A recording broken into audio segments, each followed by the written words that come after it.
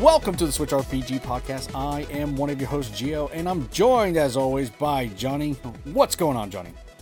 Hey, everything's going good. Everything's going good. Man, it's been a while. Feels like it's been forever.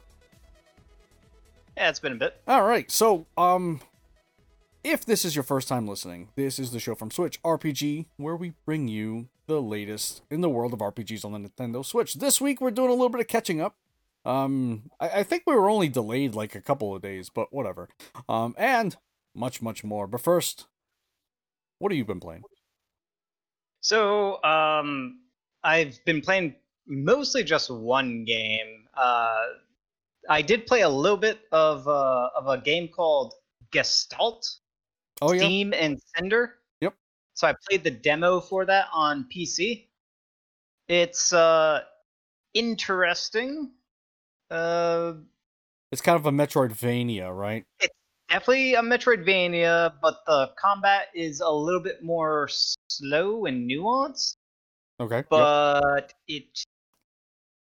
there was nothing about it that stood out as being great. It absolutely has a potential to be great. I want the game to be great because I like where it was going. It just needs to refine a whole lot, like combat, movement, and just control wise. There's a bit of refinement needed there because it didn't play as well as I hoped. So, but the demo was very limited. Like the demo was you do the first quest of the game and that's it. Right. You explore the town, you do a quest, and then boom, the demo ends. Very, very short demo. Yeah, I played that game at PAX. I didn't interview with the developer. And it's a solo developer. It's just one person. And yeah, I like the whole aesthetic, the kind of like the steampunk kind of thing. Western, yeah. Yeah, steampunk Western. So yeah, cool. Yeah. So played that, but the game I've been playing a lot, and I finished, which is 13 Sentinels, Aegis Rim. You finished it? I finished it. Yep. Look at you. Not only did I finish it, I platinumed the game. You did? So it was like super easy then. It is very easy to play. Getting the platinum in that game is basically you just beat the game. Okay. And you'll get the platinum. You might not get the platinum, but it's so easy to get the platinum in that game. And let's see, it took me a little over 50 hours. So somewhere in between 50 to 60 hours to go through the game, and I 100%ed the 3 different modes to the game. So that could give you some context, but you kind of have to 100% at the very least 2 of the modes of the game in order to beat the game anyway. Okay. And 100%ing the last mode of the game is trivial. You just if you have any points, I think it's like memory points or memory chips or something like that, you're gonna have a bunch of them. You just dump them you buy stuff with it, and then you're also good. So yeah, it's so easy to platinum. The game is mostly story. It is mostly a story-based game. You're kind of playing an anime, very long. I would say it's probably about 2 seasons worth of content in there. It is complex. It's a very complex story because they chop it up across 13 main protagonist characters. There are 13 main characters. Each one has their storyline is given to you sometimes non-chronological order. Okay. And you can experience all 13 of those characters, their storylines almost in any order that you want. And the order of any other character storylines is also either non-chronological or in order, and there will be major gaps in story beats as well that can also occur. So it's very chopped up. Not only that, but the game's story takes place over multiple 40-year increments. Wow. So there's essentially 5 eras, 5 major timelines that the game takes place over, and there's time travel amongst all of those. So to figure out what's happening in the story can be very confusing at first, but it's also extremely mysterious. And that mystery part, because of how complicated the storyline is, and the overall big picture, the world that they've crafted, that this story is taking place in, is so well thought out, but also dense, and there's a lot to it. There's tons of stuff. There's a whole lot of just symbology and meanings. The story is awesome. The only thing that hurts the story is when it goes into like tropey anime character behavior type stuff. Okay. Like dumbed down stuff that seems more juvenile, even though the storyline itself is like, sorry, if you're young, you're not going to get this storyline. It can be very confusing. You have to be an adult to sort of appreciate this world and the complexity of how they're telling the story. You got to be a bit more mature and be able to comprehend a nuanced storytelling approach. It's very nuanced, and they dedicate. So one mode is dedicated to doing the story. Another mode is dedicated to researching what you've just encountered storyline wise.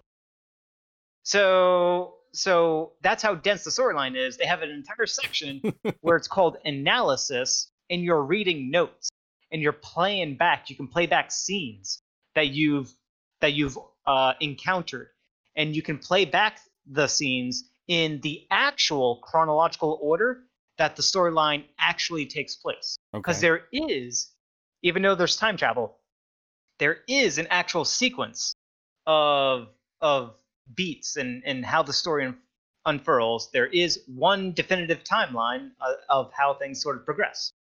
But yeah, it's real good. Really enjoyed it. And then you have that final mode, which is the combat, and the combat's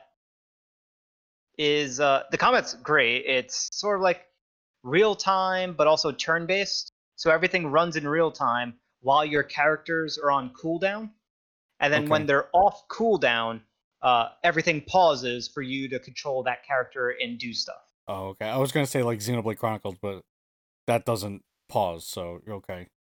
Yeah, doesn't pause. Yeah, so it's real time, and then it pauses to you then take a turn at some point. So it's sort of like everything plays as long as there's an action or a wait to sort of play out, and even then you could like just have your character stand around and do nothing. Even though it's not on cooldown, they can just wait for something to happen. So you can purposely make them wait. They can kind of like aim back, rebuild some of their energy, and then use that energy. It's all mech stuff. So you're playing with sentinels, and you're able to level up your pilots can level up. They gain unique abilities. You can boost and enhance your sentinels' stats, and you can purchase different gear, different weaponry for your sentinels, and further, you can also increase the level of that. And then there's also this meta set of skills that you can get and improve on. So that whole sort of part of it is really good. It's kind of weird because it's like an RTS meet a mech-based RTS RPG meets Space Invaders. That's kind of what it feels like, because you're fighting against a horde of like invading. They call them Deimos. You're fighting a horde against them, and the way it visually looks. So this game is It's got like an isometric view, and there's like a city grid that's laid out, Right. That has its own things. But then like the invaders come, and the way they use the graphics for them, it kind of looks like Space Invader graphics. Yeah. Or if I'd say like Space Invaders Extreme, if you ever played that game, they kind of look like that kind of graphics. And when you blow up enemies and when explosions are happening, when you're launching missiles from your mechs or using your machine gun or laser, big giant laser blast or whatever, like there's particles going all over the place, fireworks like crazy. Like they went really good on the particle system because there's like explosions, things can get crazy and there's a lot of mayhem that ensues when you're getting into the combat.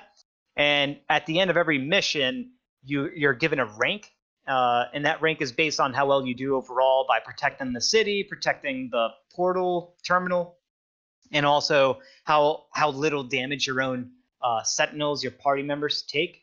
So you get ranked on that, and that's very interesting. There's also like bonus objectives you can do on each of the combat missions, and then there's a scoring system, which is actually important, and you want to get as high of a score as possible. So that whole scoring system, that's really what nails like the Space Invader feel of it, because like you want to get the highest score possible on each level, and you can replay levels to grind more, replay missions to grind out more levels and experience for your characters. Mm-hmm. So really good stuff. And then there's 3 different difficulties. There's casual, normal, and intense for every single mission, and each of those will have its own rank that you can earn. Can you go back and replay them? Yeah, and I've done that. I've gotten, so I've S ranked all the casuals, S ranked all almost all of the normals, and I've S ranked a few of the intense. And I'm gonna go through. I'm actually, even though I 100% of the game and got the platinum, technically I didn't 100% the game because I didn't S rank everything yet. Mm-hmm. But that's what I'm going to do, because after you beat the game, they give you an entire another set of missions, combat missions unlocked for you to play around with. Oh wow! So it's just really cool because you get to experience things. It's not too hard. You have the multiple difficulty set in there, and then in the combat, it's like really fun. So after you beat the game, you kind of want to continue playing the combat because the combat's really good, and there's a reason why you can still play the combat, which is great. It ties into the story. It loops back into itself very nicely. And yeah, it's just a very well executed game that is small in scope, design-wise, gameplay design-wise, but grand in story. Very grand. Right. And it does the traditional Vanillaware thing, where like the story beats and pretty much outside of combat, it's just kind of like a side profile type of thing, right? It is, but there are some really beautiful animated sequences that happen continuously throughout the story. Really good. Just it looks like, yes, it is side perspective most of the time, but so it doesn't match some of the dynamic angles that you'll get with watching an anime. Mm-hmm. But the way scenes play out, it plays out like as if you're watching an anime. You're making choices in there. So sometimes each of the protagonists' storylines, some of them will have branching paths based on decisions you're making, and then you can, once you finish a path, or in the middle of a path, you can travel back to an earlier state in that branching path. Mm-hmm. In case you wanted to go a different route, or if you wanted to replay an existing route. So you can sort of explore different routes for each of the protagonists' multiple sort of end of points in their storyline. Cool. Yeah. And you play this on PS4, right? On PS4, yep. There's no announcement yet for the Switch. I'm hoping it comes to the Switch so that more people can experience the game. Yeah, because it is phenomenal. There's nothing about it that said, graphics wise, that says it can't be on Switch. It can absolutely be on Switch. Mm-hmm. Easy. And this is also Vanillaware's most story intensive game to date by a landslide. Is it their best one? Very, very story intensive. This is one of the most story intensive games I've played in a while, other than Tactics Ogre, which is Oh yeah. I was just gonna insanely story. I was Yeah. gonna say, or do you remember a game that Yeah. and Radiant Historia was another one. Radiant Historia is another one, but this one I would say definitely ekes out in so many ways. Complexity, number of likable characters. Mm-hmm. Radiant Historia, its middle section feels a bit like paint by numbers, whereas in this game, every every moment of the storyline throughout any of the characters, it just felt really interesting, Mm-hmm. and there was a sense of mystery there. It's nonstop mystery because most of your questions that get raised as you're playing through the game, and there's so many questions that get raised because it is kind of confusing and complex, and you start to piece things together about midway through, but you don't get the big giant satisfactory connection of how everything interconnects and the actual explanation of things until you get like towards the end, and it's very satisfying when you finally realize like this is what's actually happening, this is why there's time travel, etc.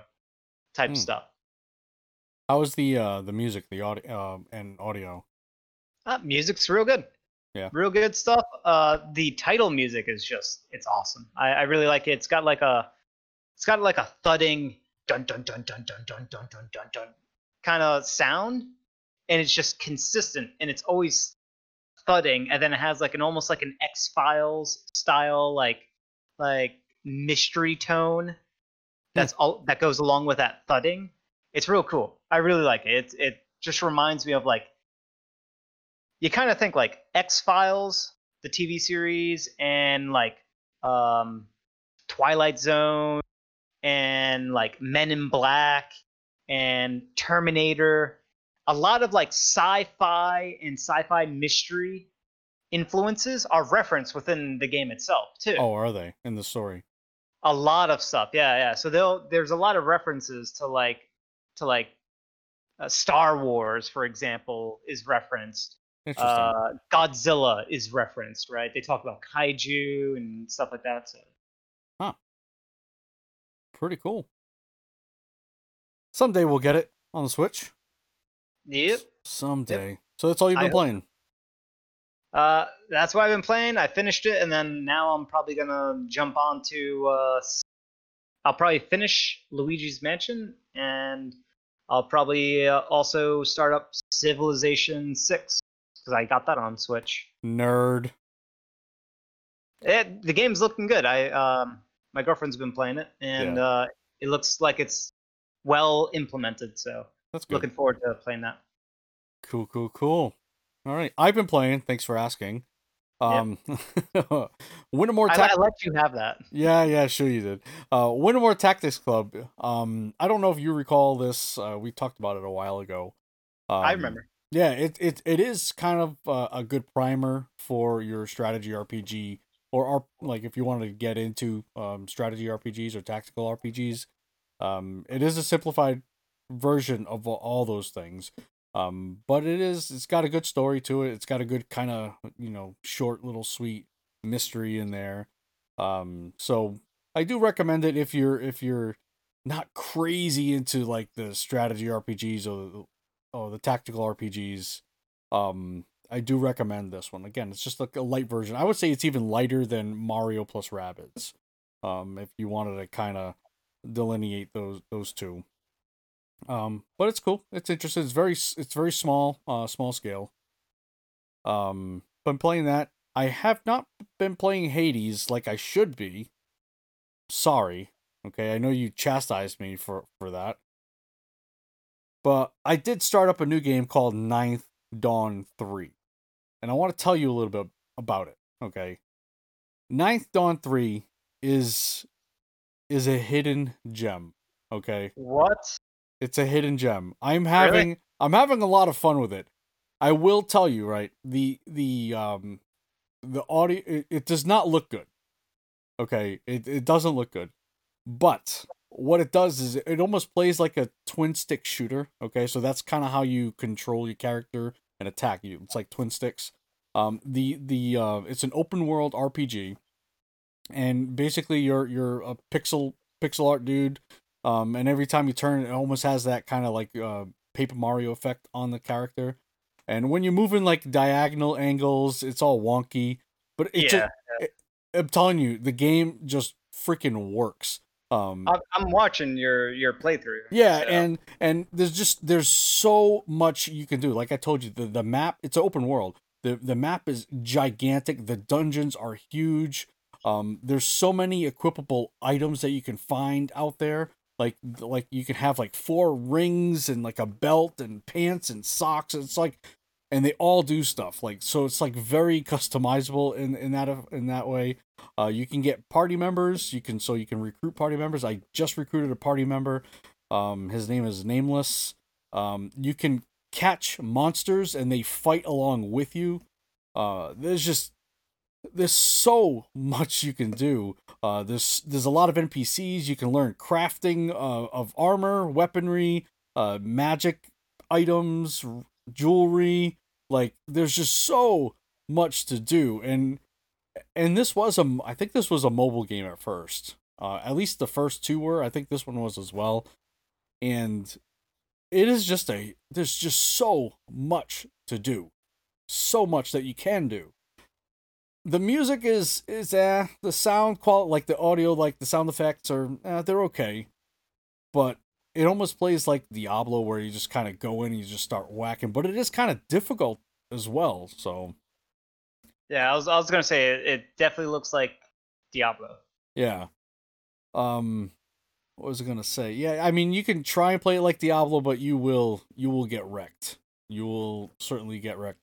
Yeah, I saw you train a whole bunch of rooms in a cave, and then you found like a room, and then you just funneled them in, and you just like cheated your way through it. Oh, I am cheesing my way through the whole game, because I'm essentially kind of like skipping areas, I guess, not on purpose, but I'm going to like dungeons that I shouldn't really be going to, and I'm like cheesing my way through. So I'll get the enemies, I'll stand on a corner and get like a first few hits, and I'll just outlast the monsters, or I'll go through an entire dungeon just rolling through the whole thing, and then when they're all clumped together, because you can kind of do that and hit them all at once, I'll do that as well.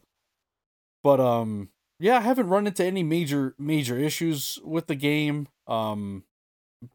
But yeah, it's not easy. It's not an easy game. It might look easy, I don't know, or maybe I make it look easy, but it's kind of complex. But I think it's one that people should be looking at. Ninth Dawn 3. I definitely 3. So it's a sequel. Yeah, the first 2 were on mobile, I think. Okay. And it's not something I was expecting or wanting. Like, the developer asked me if I would cover the game, and I said, yeah, sure. I wasn't really covering much at the time. I was doing Atom RPG and Arafel. And I wasn't falling in love with Atom RPG, so I'm like, you know what? I think it's time I kill Atom RPG for now. And I picked up Ninth Dawn 3, and I was like, wow, this is really kind of fun, you know? And it's got a decent story. You know, it might be your, you know, as you call it, paint by numbers story, but it's not bad. It's not bad. Definitely a good time waster. Like, I think I was just trying to level up, right? I mean, as you know with Let's Plays, right? So you just kind of you're showing off, you know, as you go on. And I think I left off an episode, right? I'm just gonna level up. I just want to make sure that I'm okay for the next dungeon. And I played like a few hours, and before you know it, I was like way too high of a level, because I just kept playing, and I got all this new gear. I'm like, oh no, now I need to catch everyone up on all this stuff. But yeah, it's fun. It is fun. It's always you get them levels, and you're like, oh, all right, just one more level. Yeah, just one more level. Next level, it's so close. Why not? I don't know and when you do die, you do lose a lot of XP. So it's, yep. You can't retrace and retrace your steps and get the XP back. So it's not like Dark Souls. You just lose a lot of XP. Yeah, that was in the Diablo 1 and Diablo 2. Oh, The was it? experience loss. Yeah. I've played Diablo 2. I just don't remember that. But it's a fun little game. All right, cool. Let's get into some new game announcements. We actually only have one. I know that there are more, but we'll just cover this one here. This game is called Seven Nights Time Wanderer, gets a November release date, so it's coming up really quick. Netmarble announced that its debut console title. What are they normally known for, Netmarble? Is it mostly like mobile games? I think that's what it is. Probably. Yeah, so they announced their first debut console. It's called Seven Nights Time Wanderer. Will release November 5th, 2020. The game will be available digitally on the Nintendo Switch through the eShop. A 6-minute intro trailer is available on YouTube, and it definitely looks mobile. I will say that. It's good graphics. Like put together. It's like well polished. It looks like it's, there is a decent budget to this. Yeah. I mean, Netmarble's a pretty decently known company. I'm just trying to figure out what other games they have, because I know I've played some of their games. Yeah, it looks like it's a cooldown based combat system Yeah. where things are happening in real time, and then your characters have, I think, 3 abilities, and then you activate one and they go on cooldown. Yeah, I'm trying to look up games, but their website is not so friendly. But it is a Korean based. Oh yeah, so yeah, they definitely have a lot. They actually have a game, Lineage 2. Iron Throne is another one. I do recall playing Lineage 2. So yeah, they're mostly known for their mobile titles, and yeah, as you said, it looks like a cooldown based combat system. I just hope it doesn't have a lot of those weird mobile quirks, like you have to use gems and pay gems to kind of speed up the game. Have that. Yeah. Yeah, it looks like it's actually based on one of the company's most popular titles. But yeah, Seven Nights Time Wanderer, November 5th. Cool, let's get into some news. News. A lot of delays. Holy cow. Digimon Survive delayed to 2021. Bandai Namco has confirmed that the release of Digimon Survive has been pushed back to 2021. The publisher shared the following message from producer Kazumasa Habu regarding the delay. Digimon Survive team would like to extend our thanks to our fans from around the world for their support during development, especially in these difficult times. We had originally planned to launch Digimon Survive in 2020, but the current world events have shifted development. We have made a difficult decision to push back Digimon Survive's launch to 2021. So yeah, it's this is just going to be a common thing. Whether they have announced their game is coming out or they're just not announcing a game at all, we're just seeing this everywhere. So Digimon Survive is one of the latest. We'll have 2 other ones we'll let you know of, but kind of stinks. I think I want to say I know a lot of people were kind of waiting for this to come out. The game is good looking. Yeah. It's a good looking game. It's a tactics based combat system, which has me excited. I mean, the only thing about it that I don't like, and I'm liking a lot about it, the only thing I'm not liking is the fact that it has the Digimon license attached to it. What's wrong with that? I'm just not a Digimon fan, and Digimon, I might be a little bit too old for Digimon, so that's what's wrong with it for me personally. Right. If I were a Digimon fan, this looks awesome, and if I were a younger tactics gameplay style RPG fan, this looks awesome. Yeah. So it is disappointing that it's delayed, because it does look real good. Well, I think it's important to note that it is only being delayed. It's not being canceled. So we'll get it at some point. Because it could have easily gone the other way and just not come at all. Yep. All right, cool. The next to be delayed, and this one kind of surprised me, to be honest, with Where'd it go? Trying to come on. All right, Chris Tales delayed another one. 2021. Modus Games announced that Chris Tales has been delayed. Previously planned for the launch in November, the game will now release for PC, PS4, PS5, Xbox One. Oh my gosh, this is way too many consoles now. Nintendo Switch and Google Stadia. So again, same thing. This is a smaller studio. They're based out of Colombia. And yeah, it's what they say that it's Chris Tales is one of the biggest projects they've worked on, and they want to get it right. Now, I just played this, right? I just played this for the Steam. The Steam had, I think, was it for PAX or something? They had where a bunch of games had their demos released. This was one of the games, so I thought it was kind of closer. Yeah. To coming out, and they did say it was actually going to come out November 17th, and now they've delayed it to early 2021. So yeah. So a lot of people did have an opportunity to play the demo. I don't know if the demo is still available, but I think I still have it installed because I did play it. I think I still have it installed, but it was fun. I like the look of it. Yeah, good for the developers to delay this in order to make it better, right? That's why they're delaying it. And to me, delay a game as long as it takes in order for it to be as good as you the creator need or want it to be, right? Well, isn't there like a saying that I think it was Miyamoto that said a delayed game is bad forever or something to that effect? No, it's kind of along the lines of I'm rehashing, I'm paraphrasing like crazy, but what the intent of that Miyamoto quote is that a rush game is never good. Can be bad, right? But you can delay a rushed game, and if it were to be bad, you could eventually make it good. It's along those lines. Like risk. Yeah. Right. You could still rush a game and it could still be good. Right, but the backlash from it, like say for example, No Man's Sky, right? That was I don't think that was necessarily a rushed game, but it was just a kind of a maybe it was rushed.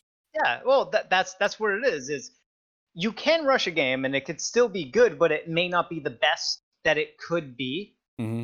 Right?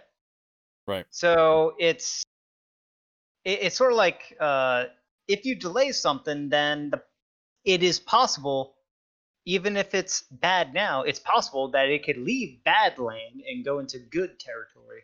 Right. So this is it. I don't know if it's translated. This is just what I put up on Google, okay? Yep. A delayed game is eventually good, but a rushed game is forever bad. So that's the part about that I don't agree with is a rush game being forever bad. A rush game doesn't necessarily mean that it's bad. Yeah. It usually if something's getting rushed, it could very well be bad. Yep. I mean, look at Majora's Mask. That was a rush game. That game's awesome. So some might say it's not awesome. Sure. But the majority of people have all collectively agreed it is great. Right? We have critics, and those critics gave scores, and those scores are really high. Sure. Okay. Another delayed game for the Nintendo Switch, Axiom Verge 2, and this came in way of tweet. Dan Edelman gave us a little update on it, and he puts on his tweet, TLDR, we are hoping to release it this year, but it will have to be next year. So, gotta wait a little more. That's a little bit of a pain for me because I'm a huge fan of the first Axiom Verge, and I'm definitely lined up. This will be a day one purchase for me when it eventually releases. So they take their time, and it's coming to Switch, so that's why I'll be getting it. And I'll just wait. 2021, perfectly fine to wait. Yeah, I think I'm in no rush to play a bad game. No, especially when you're looking forward to it. I think this one will probably have be physical as well. I think the first one eventually became physical. All right, cool. That's it for delays this episode. Next, we have the Outer Worlds news for the Nintendo Switch. They finally patched their game. When did this game come out? It came out a while ago, and they finally patched it. Now, the initial problems, again, when I played it, were a lot of streaming issues, so a lot of pop-in, things of that nature. The world was very bare. So there were some other problems, like some bugs and whatnot, but we get a little bit of a graphical enhancement with this. We get some trees, some shrubbery, if you will. So it looks a little more like its predecessors on the console. But they also worked on a lot of the streaming issues. I think there's some release notes. I don't know if it tells you everything, but you could, if you play it, you'll notice it right away. They've also they've also given screenshots of before and afters. They've done some dramatic stuff. Most of it is dealing with more objects being rendered. So they got more foliage, more trees. The skyline is improved dramatically. They got the buildings themselves. There's just more geometry, more objects that make up structures and things like that. So they got denser environments, denser polygonal, environmental stuff. They've done a lot of tweaking to the textures. There's a lot to this. They've sort of changed some of the SSAO. I think that's subsurface anti-aliasing. I've no idea. I forgot what that stands for, but they kind of implemented that in half resolution. Subsurface was they replaced their subsurface renderer with sphere reflection capture. So lots of interesting stuff. Yeah, a lot of stuff under the hood, basically. And it definitely helped it out. I did fire it up a little bit just to kind of see, like what did they actually do something. But you can actually see graphically, there's definitely some enhancements there. My biggest pet peeve was the streaming of objects. Where a building would only come in halfway, enemies would pop in, trees would pop in, rocks would pop in, as you were just moving, and they've fixed that, which is really, really important. I think is it a major improvement or no? I that was my biggest problem with the game. Number one, it kind of looked barren. Yes, I get you're supposed to be in a wasteland, maybe, but it just looked really bare. So they've helped that out. I wish it could be on the same level as Xbox or PS4. I don't know that we'll get that. Maybe we eventually will. But the streaming issues are it's like night and day. Yeah. I can actually recommend this game now. Wow. Yeah, because it was pretty ugly before. Yeah. No, I can actually recommend this game. I would still wait on a sale. I don't know what was the full price on this, full asking. I want to say it was like 40 or 50. I would say $30. I'd easily recommend it. Now I gotta look it up. But it took them a long time. But now that I see all the stuff they did, I can see why it took a while. But I was just kind of being selfish. But I want, because I played it so early, I wanted all that stuff. Oh, I actually can't see. I can't see the price because I'm logged into my account and it's not showing the price. I'm gonna make mention. I'm not gonna talk about it right now. I'll talk about it later in like 10 minutes or 20 minutes or so. But I will say that there's something I'm gonna speculate on why this is occurring, because we have a couple of other similar news items to talk about that are sort of in this category of news.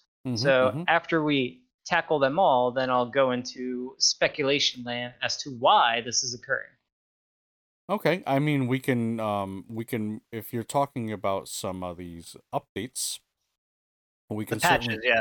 yeah, we can certainly get into those right now.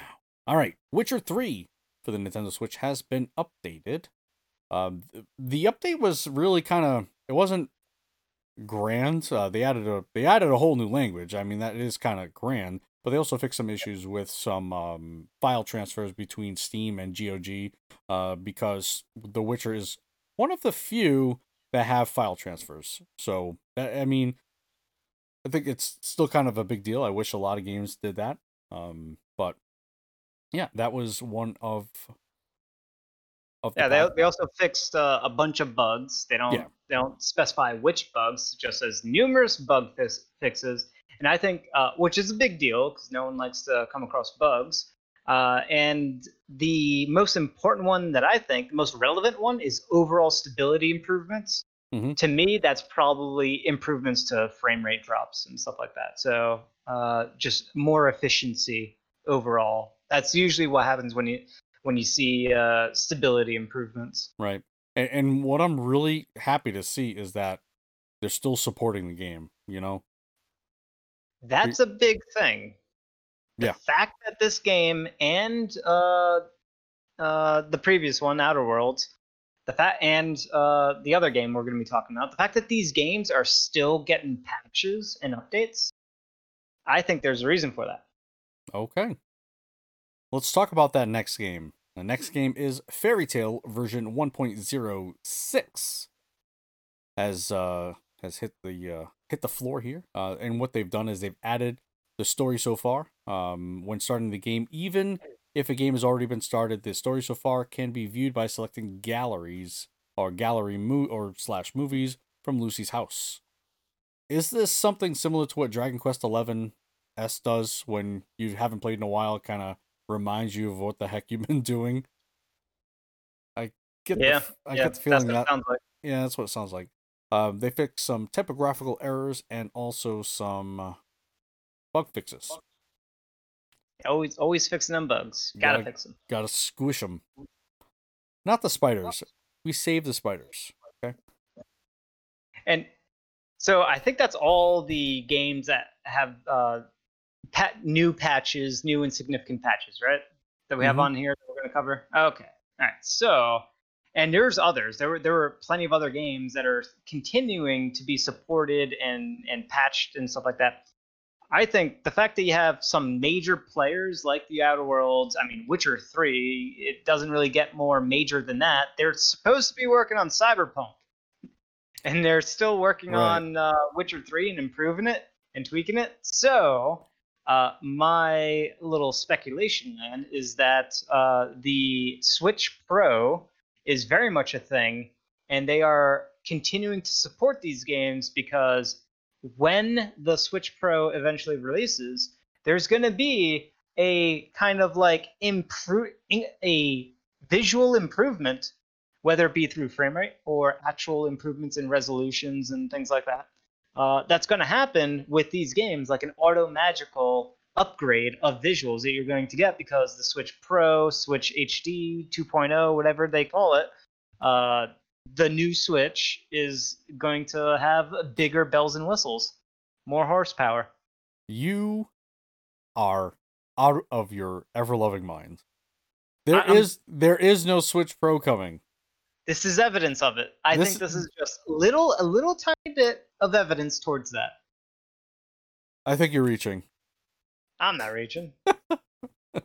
Why would they continue to support these games? I mean, I mean, could this be like I don't know, like a pre-trial thing? Like, all right, they're the Outer Worlds or Obsidian now that they're only Microsoft at this point. No, Private Division. I'm sorry, that's Private Division. Never mind. Forget what I just said. But I mean, could this be a way of them learning how to better No, develop for the Switch?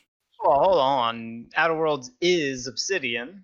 Is it Obsidian? I thought it was Private Division and It's Private Division Obsidian. I think Private separate. Division did the Switch port. Oh, okay. You're right. You're right. You're right. You're right. So how does that work out then? Well, That, I think they want their games, their franchises to look and be as good as possible, especially for the fans that have bought into these games. They want fans to be happy because their future games that will eventually make their way over to the Switch, because the new Switch will be more capable of supporting their future games.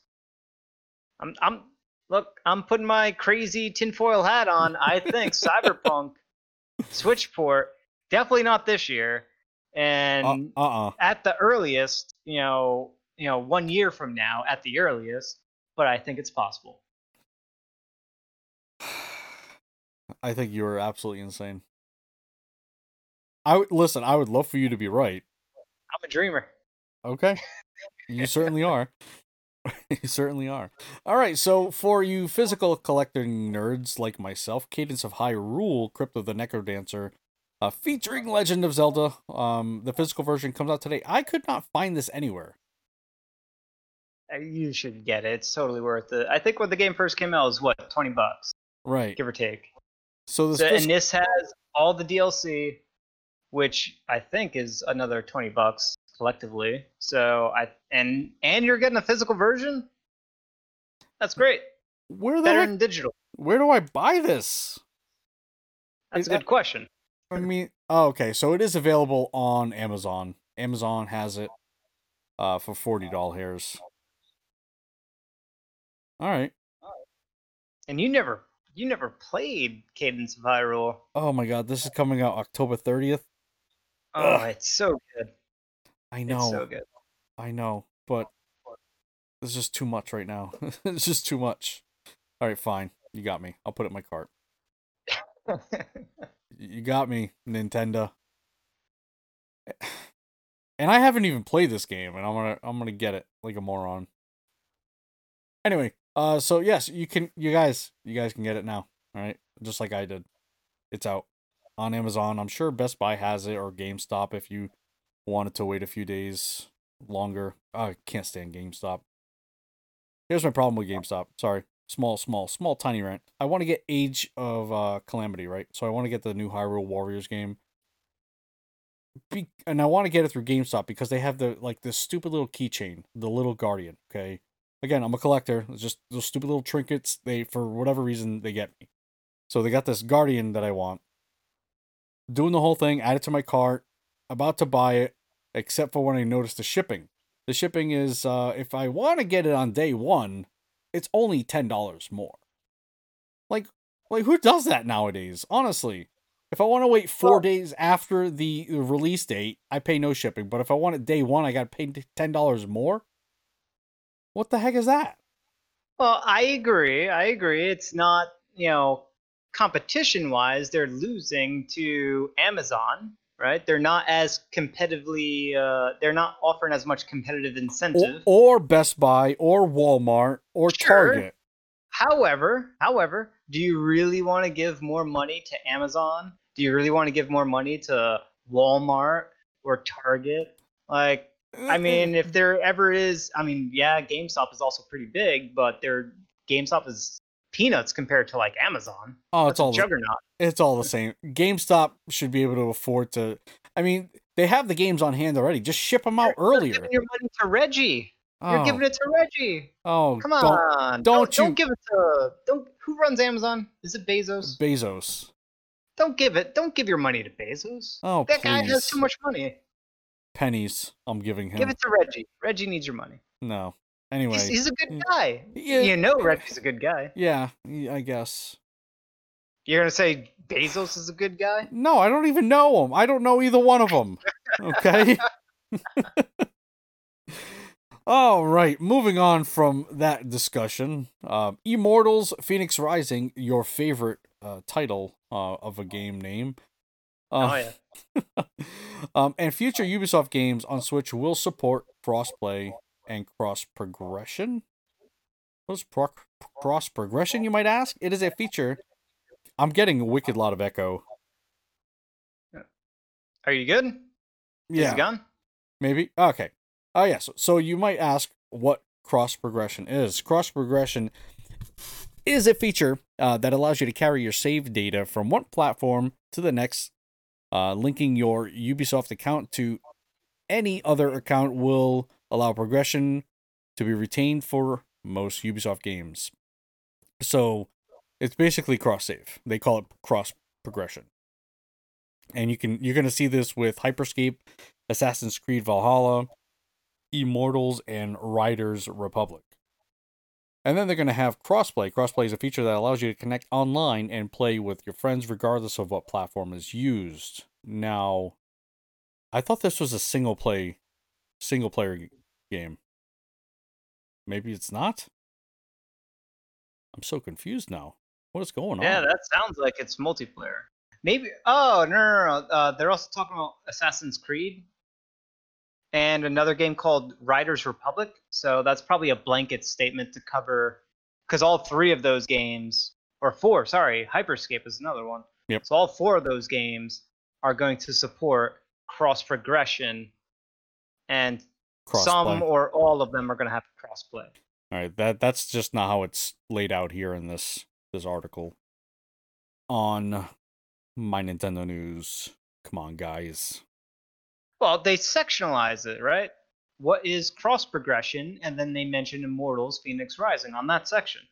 So cross progression is going to be in Immortals, Phoenix Rising. So you could probably take your game save on PC and Switch. Right.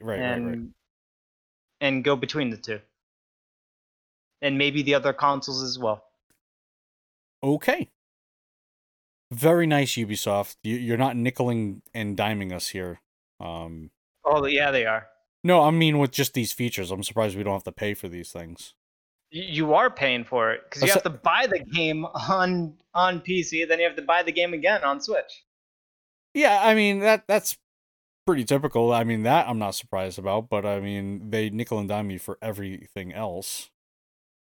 Oh, you don't think that's bad enough? A $60 game becomes a $120 game because you want to play it on two different platforms? Yeah, you want to play it on two different platforms, you got to pay for them. I don't see the big problem there. Well, there's a lot of games that are free to play, like Fortnite. Yeah. And have cross progression. Okay. I don't know. I just don't know. No, it's. I mean, if you want to play Fortnite, just go play Fortnite. But this, I don't know. It's just different. It just is different to me. Okay, you're not convincing me. Proceed to check out Cadence of Hyrule.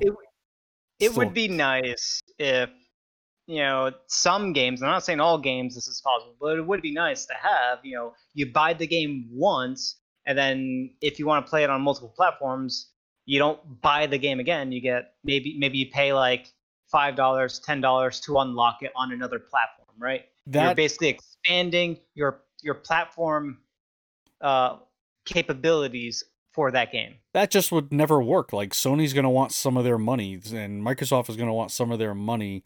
Like, Nintendo's going to want their money for, for you buying that license for their console. It just wouldn't work. Fortnite works on Fortnite, and those free to play games work on microtransactions. So there's a lot of games that do that. So it is possible. Well, I mean, this Immortals game might be one of those games where you pay the premium price and you get microtransactions. So they are essentially doing that same thing. And in fact, they're doing more.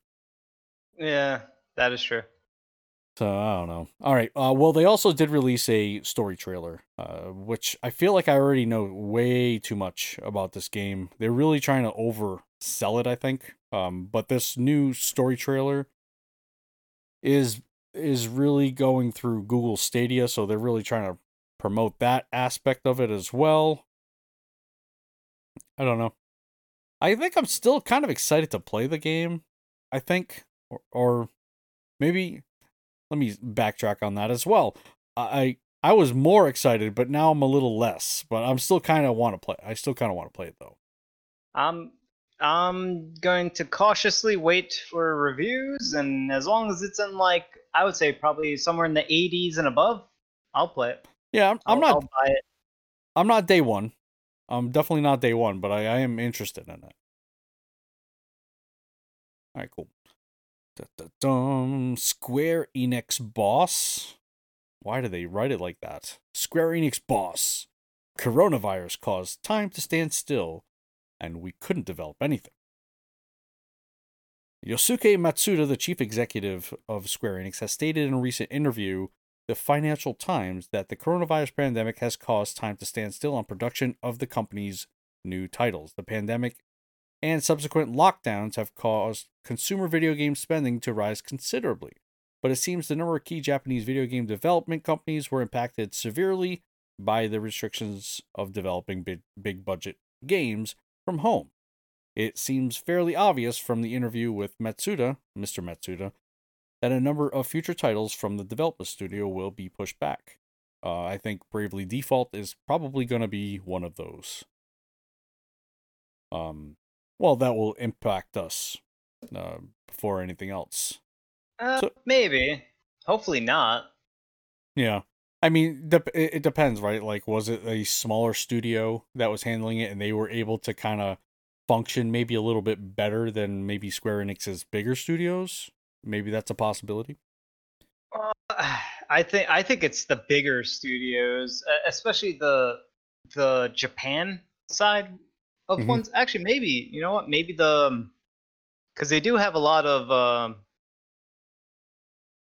Europe-based, European, Western studios that they've acquired. Like, I think they acquired Crystal Dynamics. Whoever makes Tomb Raider. That's a Square Enix property. Right. So maybe it's a lot of those studios are the ones that could be, impacted severely by this. Right. I can't imagine the smaller ones being impacted to a significant degree, although that's just a hypothetical. I'm hoping that that's not the case. I can definitely see Final Fantasy being impacted because it always gets impacted. You talking like the Final Fantasy 16 or any of the ones that they may be developing? Yeah, 16 and Final Fantasy 7 Remake Part 2, Chapter 2, whatever they call it. Yeah. Yep.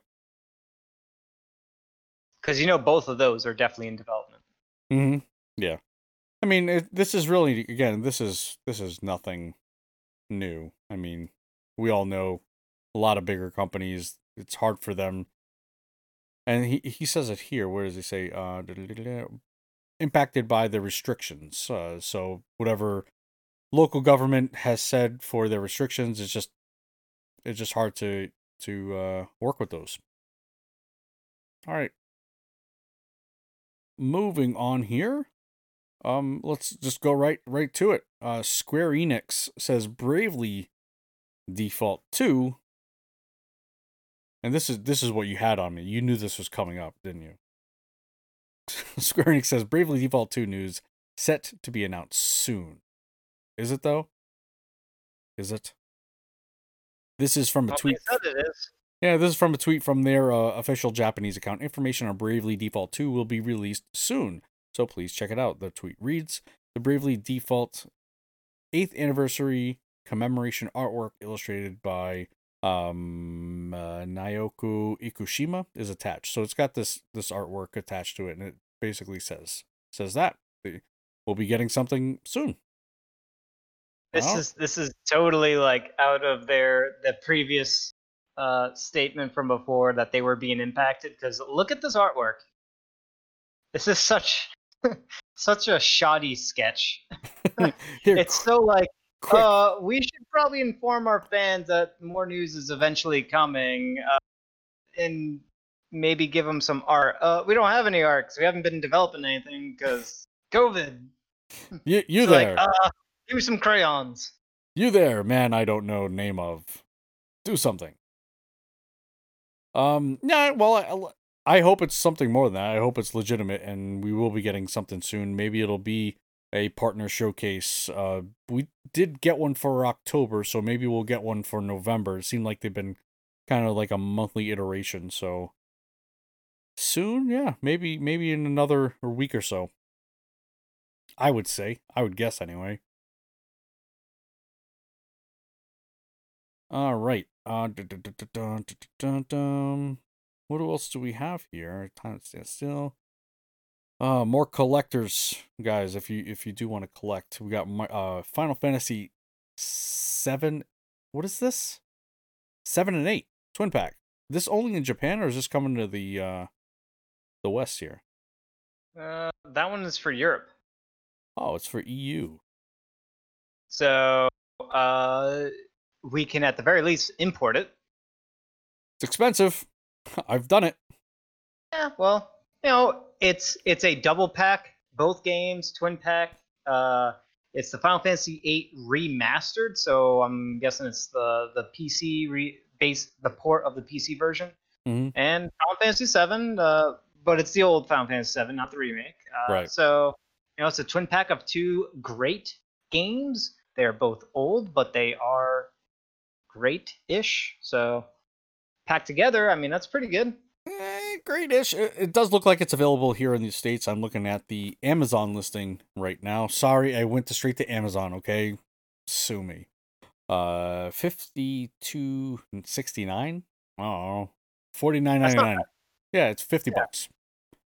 I would still rather have Final Fantasy 9 over 8, but I see what they're doing there. They went in sequential order. Whatever. They should have done all three. It should have been a triple pack. That would have been nice. That definitely would have been nice. All right, cool. Stardew Valley update will bring split screen co-op.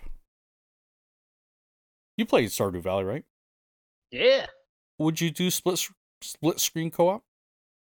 I would if I was still playing it. Absolutely. Yeah. My girlfriend and I were each playing the game at the same. Well, not at the same time, because when we got it, it didn't have the multiplayer stuff. Yeah. But we played a lot of it, and she played a lot of it, and we kind of played it. It would have been nice if this was there from the start, or from when we started to play it. Right. But I mean, I'm not gonna go back and play it with this. But if this was in there, my girlfriend and I would be playing at the same time. This would have been an awesome feature. Yeah, I would have loved it. I could see a lot getting done. Do you know what I mean? Having help, being on a farm, it could be really, really helpful. Oh, not only that, but going into the cave and doing the dungeon delving part and killing the monsters and farming the monsters in there, that'd be very useful. And as you said, taking care of the chores, very useful stuff. This would have been a really cool update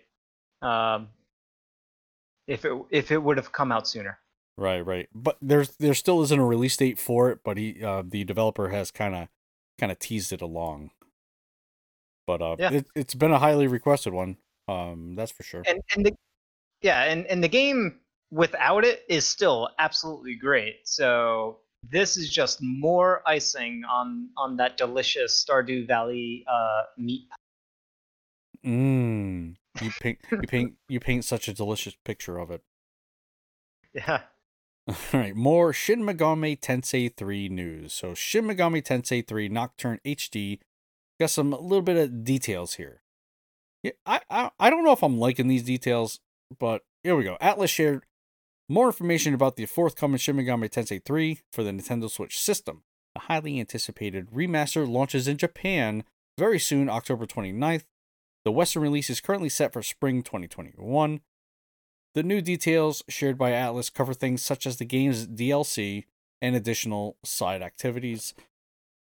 So there's DLC for a game that is very, very old. I don't know how I feel about that. I don't know how you feel about that. So they're very small. Is like remastering, an HD remaster. So they had to go through the game a bit more, right? That this isn't a port. I get that. But you're putting, I don't know, and it's kind of like little stupid things that for DLC. Okay, so here side activities seem pretty big. Maybe the side activity could be legitimate DLC, but a lot of the other ones are like $2 to $3. So I don't know. So they have two different things going on. October 29th, they have a merciful difficulty, which they're adding it. Okay, then you have the Maniac. For free. Yes, for free. Then they have a Maniacs pack for 980 yen, which is about $9. By selecting new game Maniacs from the title screen, Dante, the Devil May from the DMC series, Devil May Cry, will replace Raidu in every scene.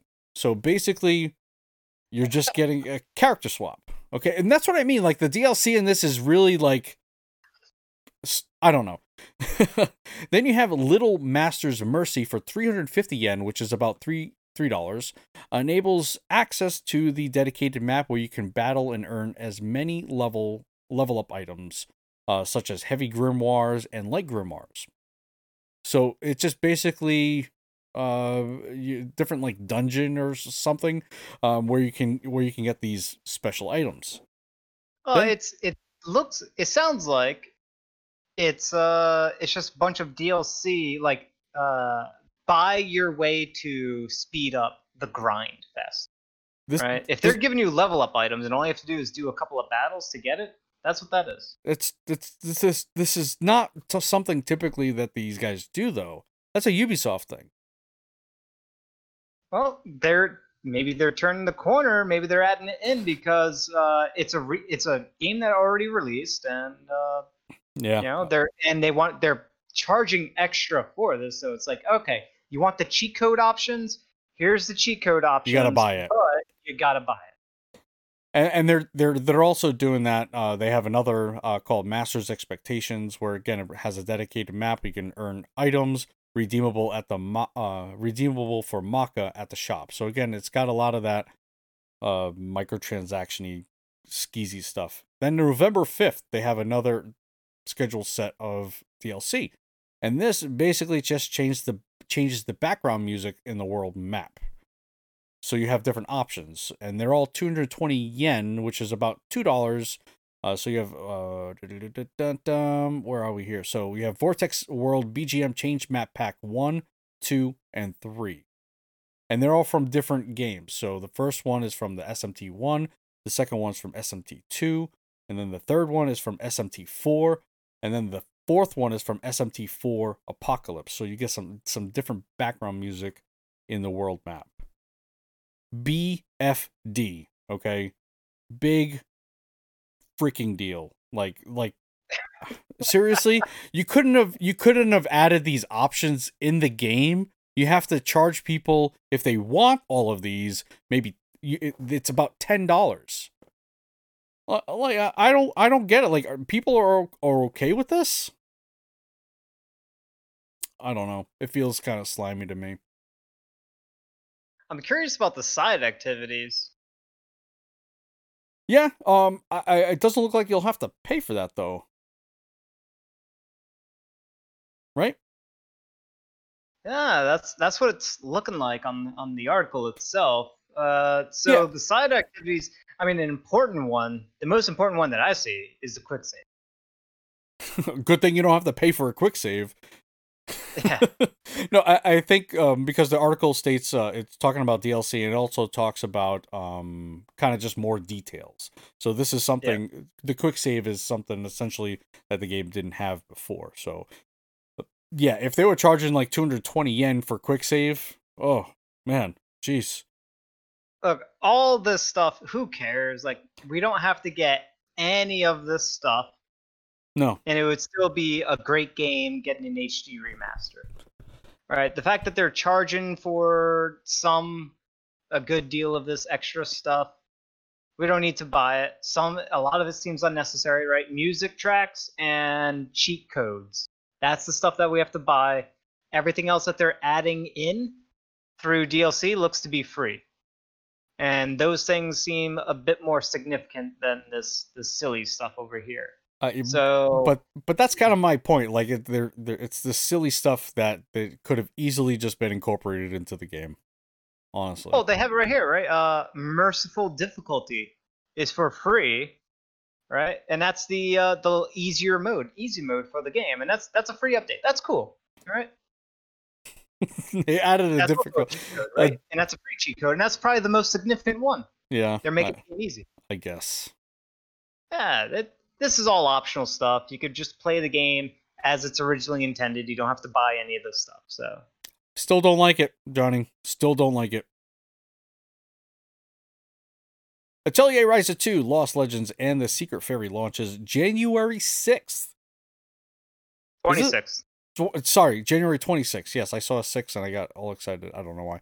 Anyway, January, I'm sorry, Atelier Ryza 2, Lost Legends, and the Secret Fairy will be releasing in North America on January 26th. Publisher Koei Tecmo has announced the 22nd entry into the long-running Atelier series. Atelier Ryza 2 once again follows the alchemist Ryza as she uncovers the secret of the royal capital. The game will be releasing on Windows, PC, Nintendo Switch, PS4, as well as PS5. No Xbox at all, huh? But you got Windows on there. Cool, we finally got a release date on that. If you haven't played Atelier Ryza, I think it's Secret Darkness. I forget what it's called. Play it. It is a good game. It is a very good game. I can imagine this one being equally as good. Now, Atelier Ryza, it has a long history, right? What do they say? 22nd entry. There are only a few of them that actually are true sequels. Most of them you can just pick up and play anywhere. And Atelier Ryza 2, obviously, it seems like a sequel, so definitely want to try that first one. I'm excited. I thought the game was a bit further away, but the 26th of January? Yeah. That's not too far. Yeah, I thought it was farther away. I almost remember reading something not that long ago that it was probably going to get delayed, but it looks like it's not. It's great. And I missed out on the first one, and the first one was apparently something real good, not, definitely worth playing. Yeah. Hopefully I don't need to get the first one in order to enjoy this one. Hopefully I can just jump in, hit the ground running. Yeah, I don't know. Like I said, they have a long running history and there aren't many sequels. This appears to be a sequel, but I don't know how tight they're going to be, All right, Pokemon. What is a Pokemon? We have Pokemon news. We never discuss Pokemon here. Never. This should be a quickie. Right, go ahead. All right. So the Pokemon, finally, the Crown Tundra is available. That's the second DLC for the game. So have at it, all you Pokemon masters and champions. You gotta catch them all, and there's more to catch. Along with that, they kind of added a little incentive bonus here, where let's see, legendary Pokemon fought in Dynamax Adventures in Crown Tundra have 100% chance to capture. Oh. So getting them legendaries super easy if you get that DLC. So some tantalizing bait over there to grab onto. Ooh.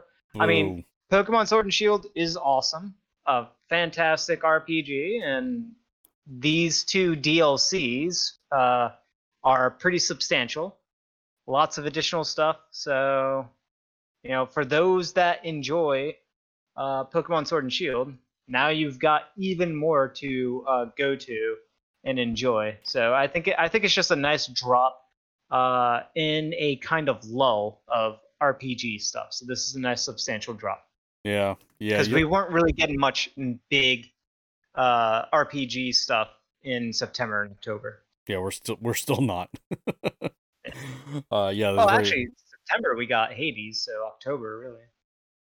Yeah, that's just one game. Like, we need more. All right, cool. Retro Studios? No, I never said that word. I never said Retro Studios. I want to go in order here. So, new Hyrule Warriors Age of Calamity trailer. I'm going to tell you right now, I am done watching trailers. I don't want to. There's like 2 or 3 new trailers. So there's an extension to the story. Mm-hmm. So there's like an extended story trailer, and then there's also just yet another Hyrule Warriors trailer of just more combat shenanigans happening. No need to watch them. It'll just get you more hyped and excited. Yeah, and I think we've mentioned this before. What I'm really excited about is not necessarily the gameplay, because I'm kind of actually, that's one of my biggest concerns is the gameplay, because of the kind of game it is. It's the Musou game. So I'm kind of worried about that. But what I really like is that they seem very story driven here. They seem very story heavy. A lot of these trailers are really, they're they seem to be nailing that point home of story. So that's what really has me excited about this. Yeah, Is you that both. it's more story based. And If these this are were if this were Hyrule Warriors 2, I would the in the style of the original, yeah, I would not be excited for this. not at all. Right. I agree. I wouldn't care. I mean, not to say I wouldn't care. I can't really speak for that, but I wouldn't be as excited as I am because of what they have going on here. And these are really short trailers. If you go to, I think it's it looks like Nintendo UK has one of the trailers on their Twitter account. I'm not sure what the other one has, but it was on their Twitter accounts. You can find it on the Nintendo YouTube accounts as well. Okay. All right, cool. Yeah, it's just too much. Too many teasers, too many trailers. I just want to experience the game as naturally as possible. Okay. Retro Studios. I never mentioned them before.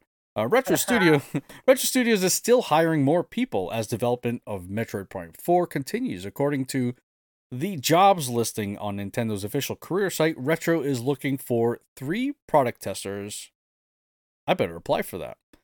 And a storyboard artist. All 4 jobs listings were apparently added very recently and are all for game development. Are very recently and all are for game development. In fact, the product tester listings were added a week and a half ago, and the storyboard artist listing appeared about a week ago. Nice. This is kind of worrying, though, isn't it? No. No? This is very exciting. No, definitely. But why are we getting? I feel like storyboarding should have happened a while ago, unless they're doing cinematic stuff, like cinematic stuff after the fact. So you hit my point that I was going to get at. Bam! What? Bam! I said. There you go. You nailed it. Storyboard artists, yes, they should be involved a bit earlier. All right, so product testers, right? That can be midway through the project and definitely end game of the project. Mm-hmm. Right? So that just the fact that they're getting 3 of them, that to me is good. It means that they are midway or getting towards the end game of Metroid Prime development. Metroid Prime 4. Yeah. The storyboard artist to me indicates, okay, so that's an earlier thing. That storyboard artist would be like beginning and middle and not so much the end of development. So my guess with the storyboard artist is Metroid Prime 4, and the fact that Retro Studios has been hiring so much, this is not going to be the end of it. We're going to get a Metroid Prime 5 and potentially a 6.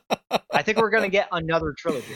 Oh, man. At the very least, I think we're going to get a sequel. You are like throwing everything at the wall. Well, you got product testers for end game, you got storyboard artists for beginning game, right? I'm just making a possibility. I don't think it's true. I'm hoping it's true. Right. I'm thinking that the storyboard artist is for Metroid Prime 5. That's what I think. Oh, that's what I'm hoping for. Yeah, unless they're just working differently, right? Unless they were doing the cinematic stuff after. I don't know. That is also true. Yeah. Oh. Don't do that to me. All right, so we got it just seems it is also concerning though, right? I mean, they continue to hire, continue to do like keep adding stuff. It's nice to see that the product tester is there because that tells me that they've got something, you know. Yep. I mean, it could be very bare bones, but they got something to work with. Well, 3 positions. So not only do they have something to work with, but now they're in the point where they're going to be testing stuff pretty heavily. And I think, I see something like that. I think Metroid Prime 4 is coming out holidays next year. That's what I think. Next year, yeah. Unless I don't see it being like for end of first quarter 2021, like March. I don't see that happening. I think it's way too early. That's way too far away. It really is. It is, but you know what?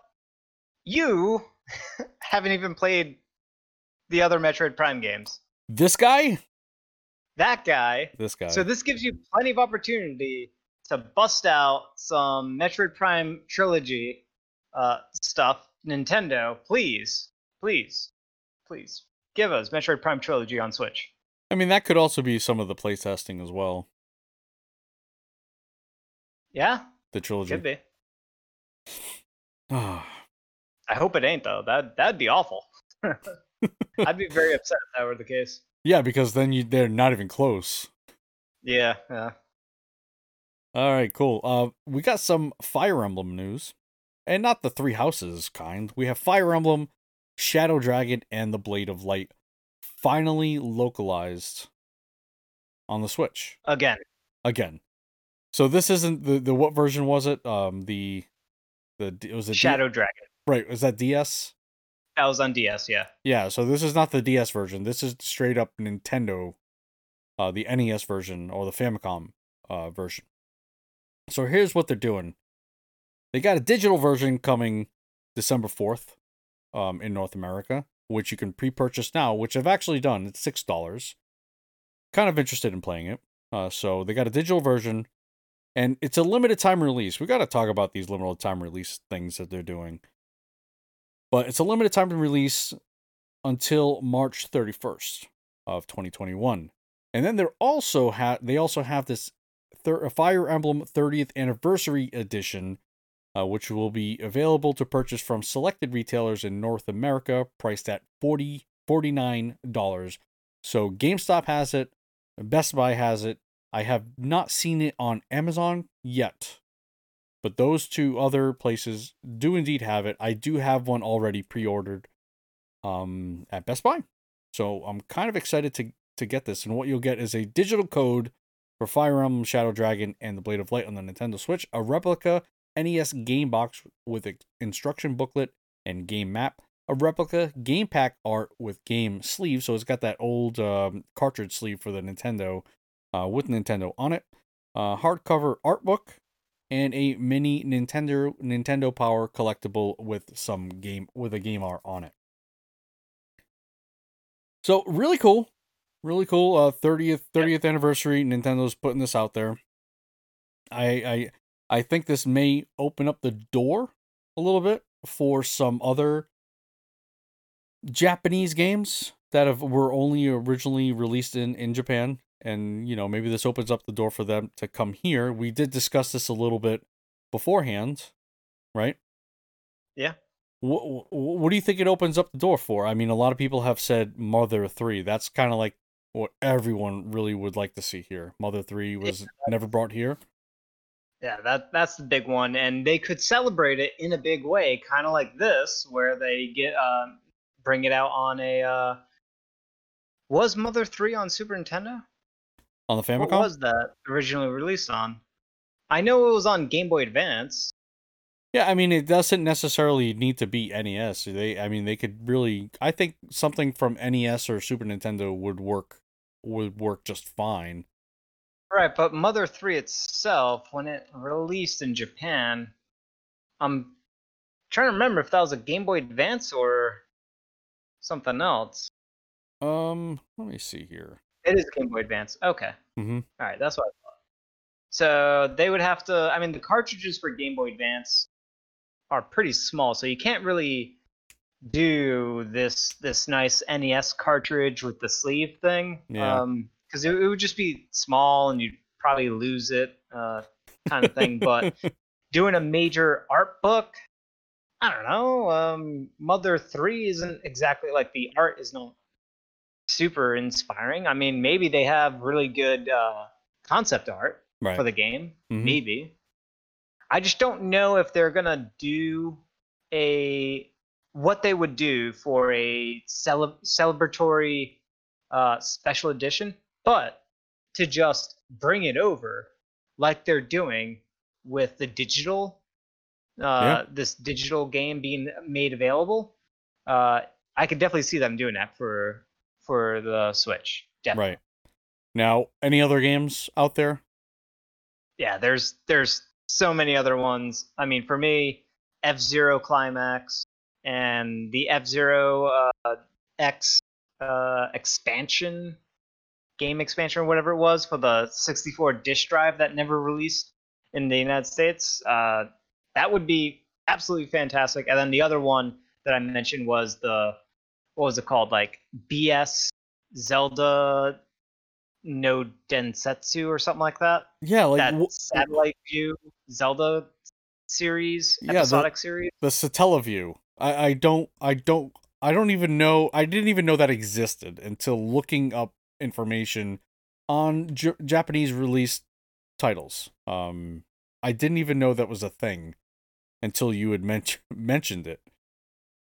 No, where is it? What is it really like? What is it called?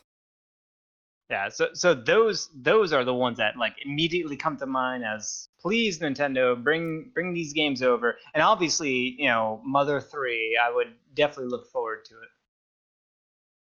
Yeah, Satellaview games. So if guys, do yourself a favor, look up these Legend of Zelda satellite broadcasts or Satellaview games. Like these things are bonkers. I didn't even know they existed, and I'm a huge Zelda fan. I didn't even know this was a thing. Not even a clue. So I would this be something like akin to not the Lost Worlds of Super Mario, but yeah, well, I mean, I guess you could call it like that. Lost Worlds are really just more difficult levels, but I don't know, something similar to that. I would also appreciate let's see. I'm surprised you didn't mention Rainbow. Tales of Graces. Well, Tales of Grace is already played on PlayStation, Oh, so so you don't want it, is what you're saying. I have it. It's like in my cabinet right over there. Yeah, I don't care. It's not in my cabinet. I was hoping for that game for I think it came out on Wii first. I was hoping for it. It never did. And then they announced the Tales of Graces F on PS3 that was finally being brought over here. And I actually joined in on that fan campaign to localize the game because they Oh, weren't going to localize that game. It was quite the effort to convince them to bring it over. I'm huh. glad they did Yeah, because that is one of my favorite Tales games. right. Yeah, so And there are other Fire Emblem games. The what was it? The Holy Genealogy of the Holy War or something like that. The fourth Fire Emblem game. okay. That one definitely needs to be brought here because that one's kind of like the holy grail of Fire. Fire Emblem games. One of the best rated ones. Hmm. So that's another one. Okay. I'm looking here. Xenosaga 1 and 2 looks like it would be a decent one to get over here. Now, Yep. yeah. Yeah. Let's get that one here. Was that one You know what? The original Famicom Wars, which is basically the prequel, the game that started the Advance Wars franchise. Okay. The first one was called Famicom Wars. Came out for I think the Super Nintendo. So that would be great because I love the Advance Wars. So Yeah, that's one yeah. of my favorite handheld series out there. Yeah, I know a lot of people like that Advance Wars. Well, going back to Xenosaga 1 and 2, I know it was released on PlayStation 2, but it was just a little bit different. They expanded it a lot on the PS2, but whatever. Anyways, get Xenosaga 1 and 2, the original DS version. There is one other one. There is no other ones. There is one other one, but it did release in Europe, I believe. Oh wait, PAL. PAL is what? Pacific. Yeah, that's What's Europe, PAL? UK. Is PAL UK? Yeah.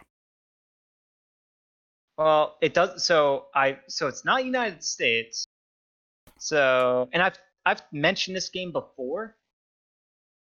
So if this game qualifies, I don't. Does it qualify? I don't know. What game are you talking about?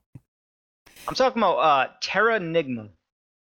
Oh, you had mentioned Terranigma once before. Yeah, It is a really cool game. Now, It's an action combat system. It's kind of like Secret of Mana. right. Really good, really good. It's like Secret of Mana and Zelda kind of have a baby. Boom. There's Terranigma.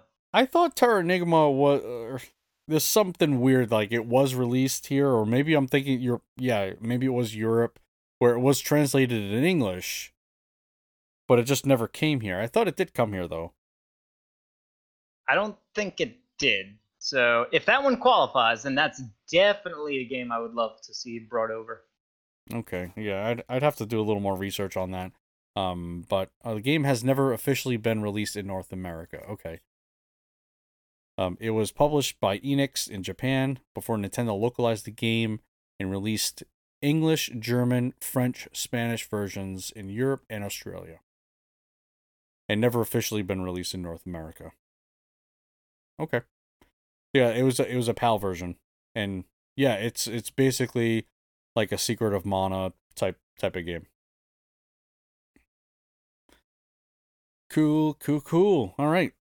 That is going to do it for the news. We do have some rumors that Johnny just loves talking about. They're exciting. All right.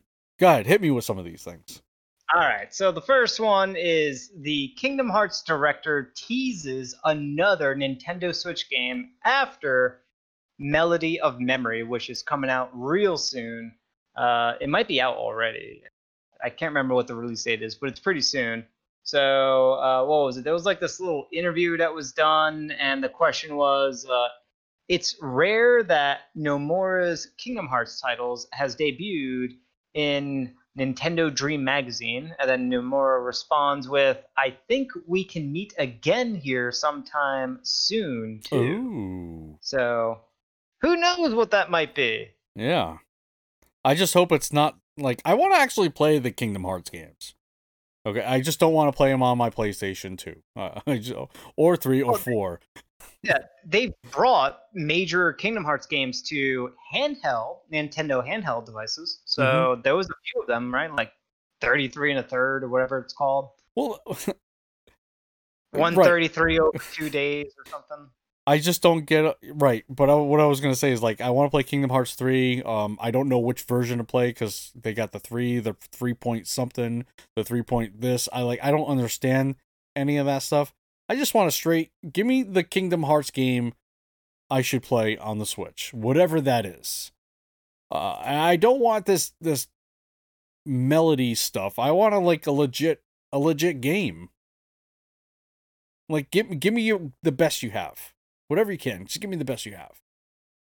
Yeah.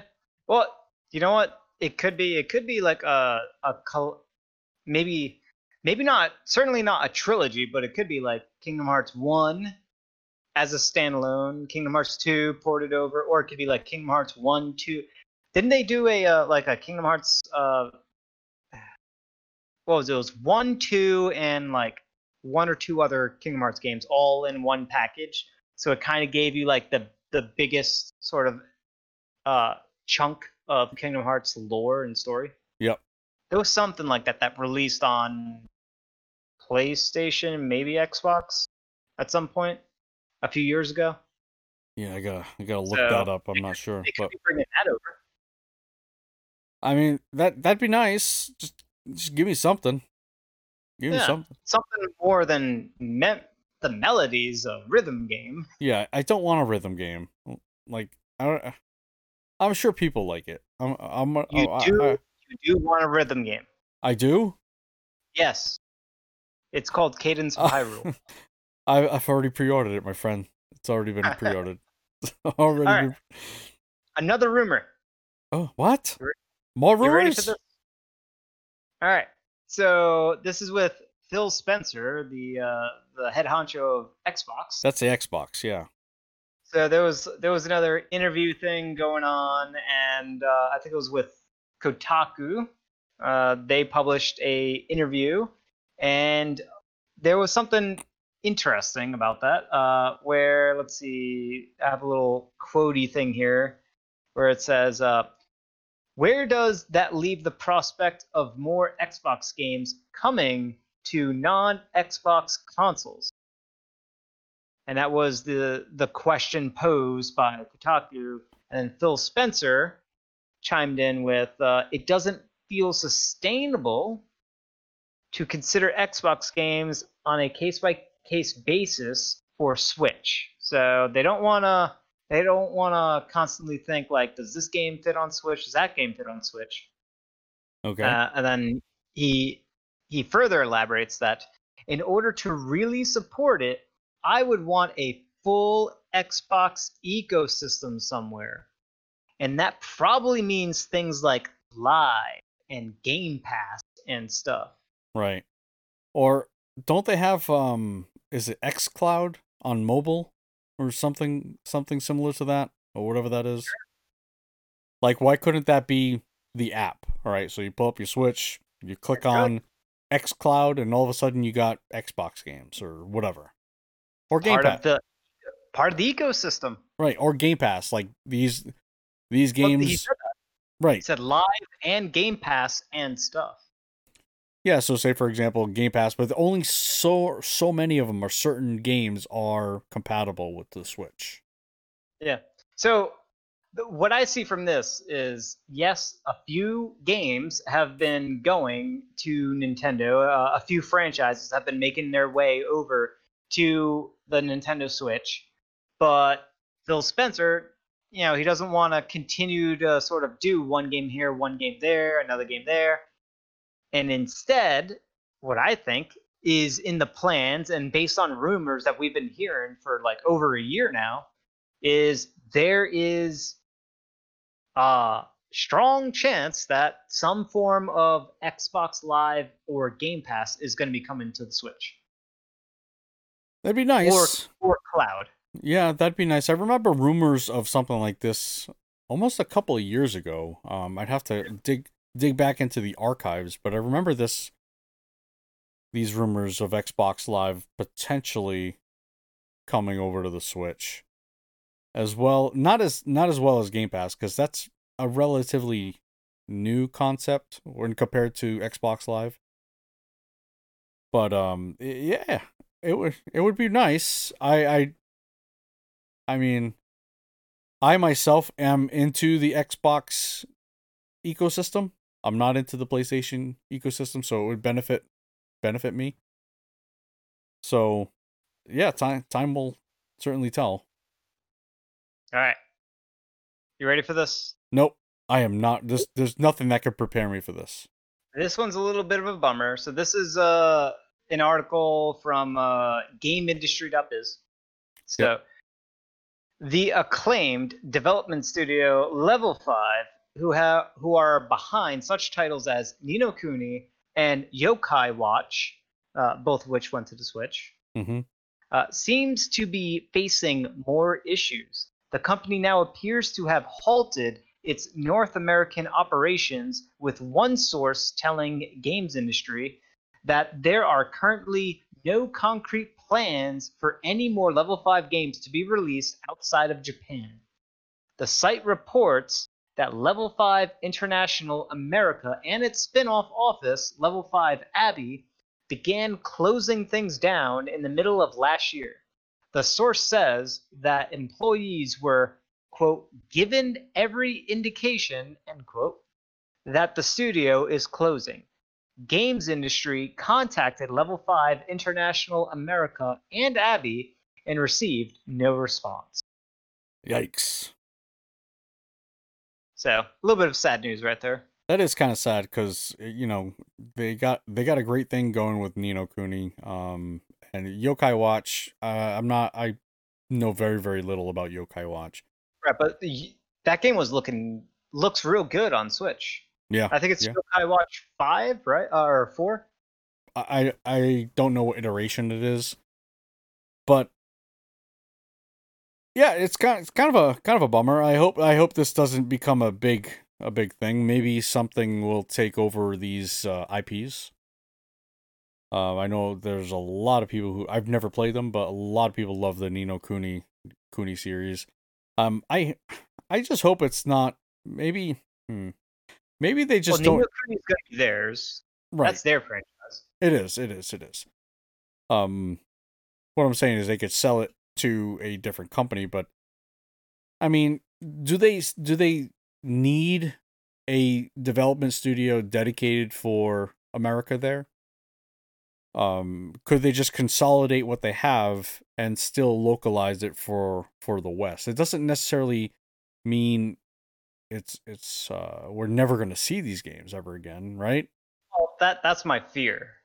My fear is that they don't bring any more game. I mean, that's what it sounds like in the article too. That they're not going to bring any more games over to America Yeah. or the Western. Yeah, Right? yeah, that's definitely what it sounds like. But again, I'm just kind of being hopeful in the fact that maybe they could do something. I think what is it, Marvelous and Exceed? They kind of do the same thing. Whereas um you don't need a whole studio dedicated to that. Do you know what I They mean? could, yeah, they could subcontract it. Right. So Yeah, so it doesn't I hope necessarily that's we'll the never case. see it. I hope that's the case. But I Yeah. mean that's definitely not what the article states, right? Yeah, to give an idea for what this company sits on, IP wise, they got Dark Cloud, Dark Chronicle, Dragon Quest VIII for whatever reason. They worked on Dragon Quest VIII. That's weird. Rogue Galaxy, Joan d'Arc. Uh, let's see, Professor Layton series, White Knight Chronicles. I've never heard of this game. I don't even know how to pronounce it. That's weird. I'm gonna skip that one. I'm gonna. They did some other games that we've never really heard of. They worked on Dragon Quest IX. Hmm. Apparently this is a franchise. I'm gonna say it out. Paul Sloan and Des McHale's Intriguing Tales What? 1 and 2. Yeah, I don't know what that is, but uh, the soccer game Inazuma 11. Yep. More Layton stuff. White Knight Chronicles 2, the Nina Kuni stuff. What Uh, other franchises? Snack World is another one of their more recent Yep. ones. Um, Girls RPG, Cinderella Life. yeah, I don't know what that is. Some other weird stuff. Time Travelers. Fantasy Life. Yep. Well, Fantasy Life, it was just that was mobile, right? I think it was. 3DS. Nintendo 3DS. Sorry. Yeah, Nintendo 3DS. Okay. Yep. Oh yes. Oh yeah. Right. Yeah. Yokai Watch. So there's a lot of yokai stuff that they did. Let's see. Any other standouts franchise wise? There was a Fantasy Life Online, which is mobile only. That's what I got Yeah. confused. And then they also did True Fantasy Live online. So they got quite some stuff. I mean, some of their old stuff too, like the Dark Cloud, Dark Chronicle, the Joan Yeah. d'Arc. Those are all exciting stuff. Professor Layton is good stuff. Nino Kuni is a more recent thing that's well appreciated. So it's a bit sad because this was a talented studio that has been, wow. Their first game was in 2000, so they've been kicking for a while. Yeah. Yeah. It just kind of stinks. And I'm just wondering if the whole, the current world issues is what's caused that as well. Yep, I wouldn't doubt it. All right. Well, that is stinky poo news. Stinky poo news. Well, it's rumors, so who knows? It's May what? not. That was rumor land. Oh, that's not rumor though. That's like for sure happening, isn't it? It's maybe. I mean, now that's a pretty strong rumor. So Yeah. All right. Well, we do have not actually some upcoming RPGs, not too many. But yeah, that's going to do for the news. So today is the October 23rd. We have Oceanhorn 2 coming out on the 28th. This was on Apple Arcade for quite a while. I think they had kind of an exclusivity.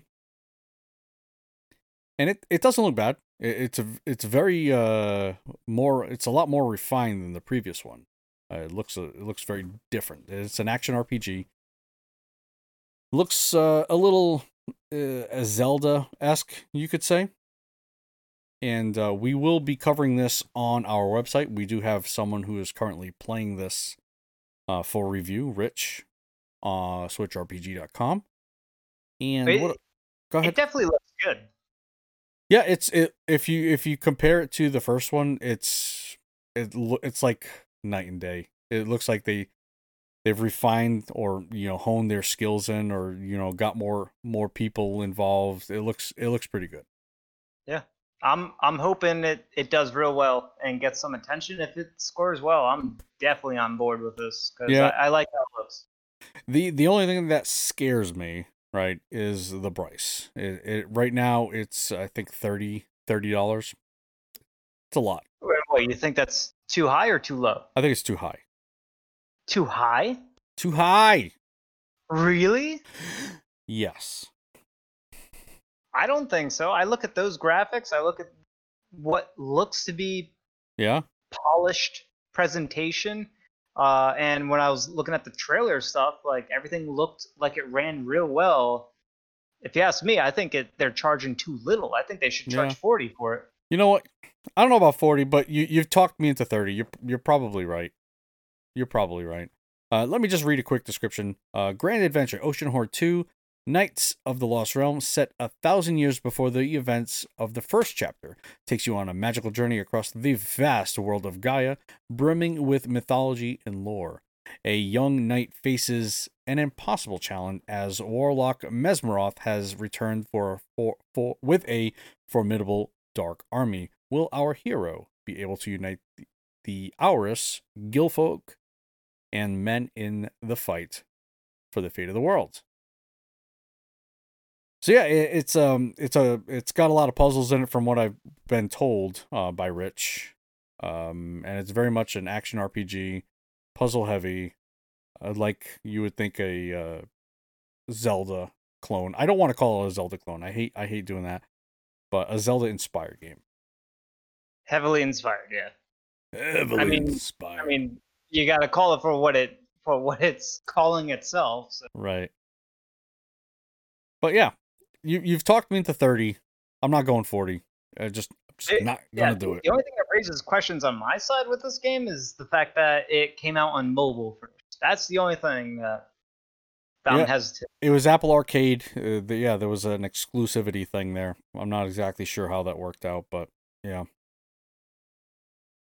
All right, and I'm not gonna go over the next one unless you would like to.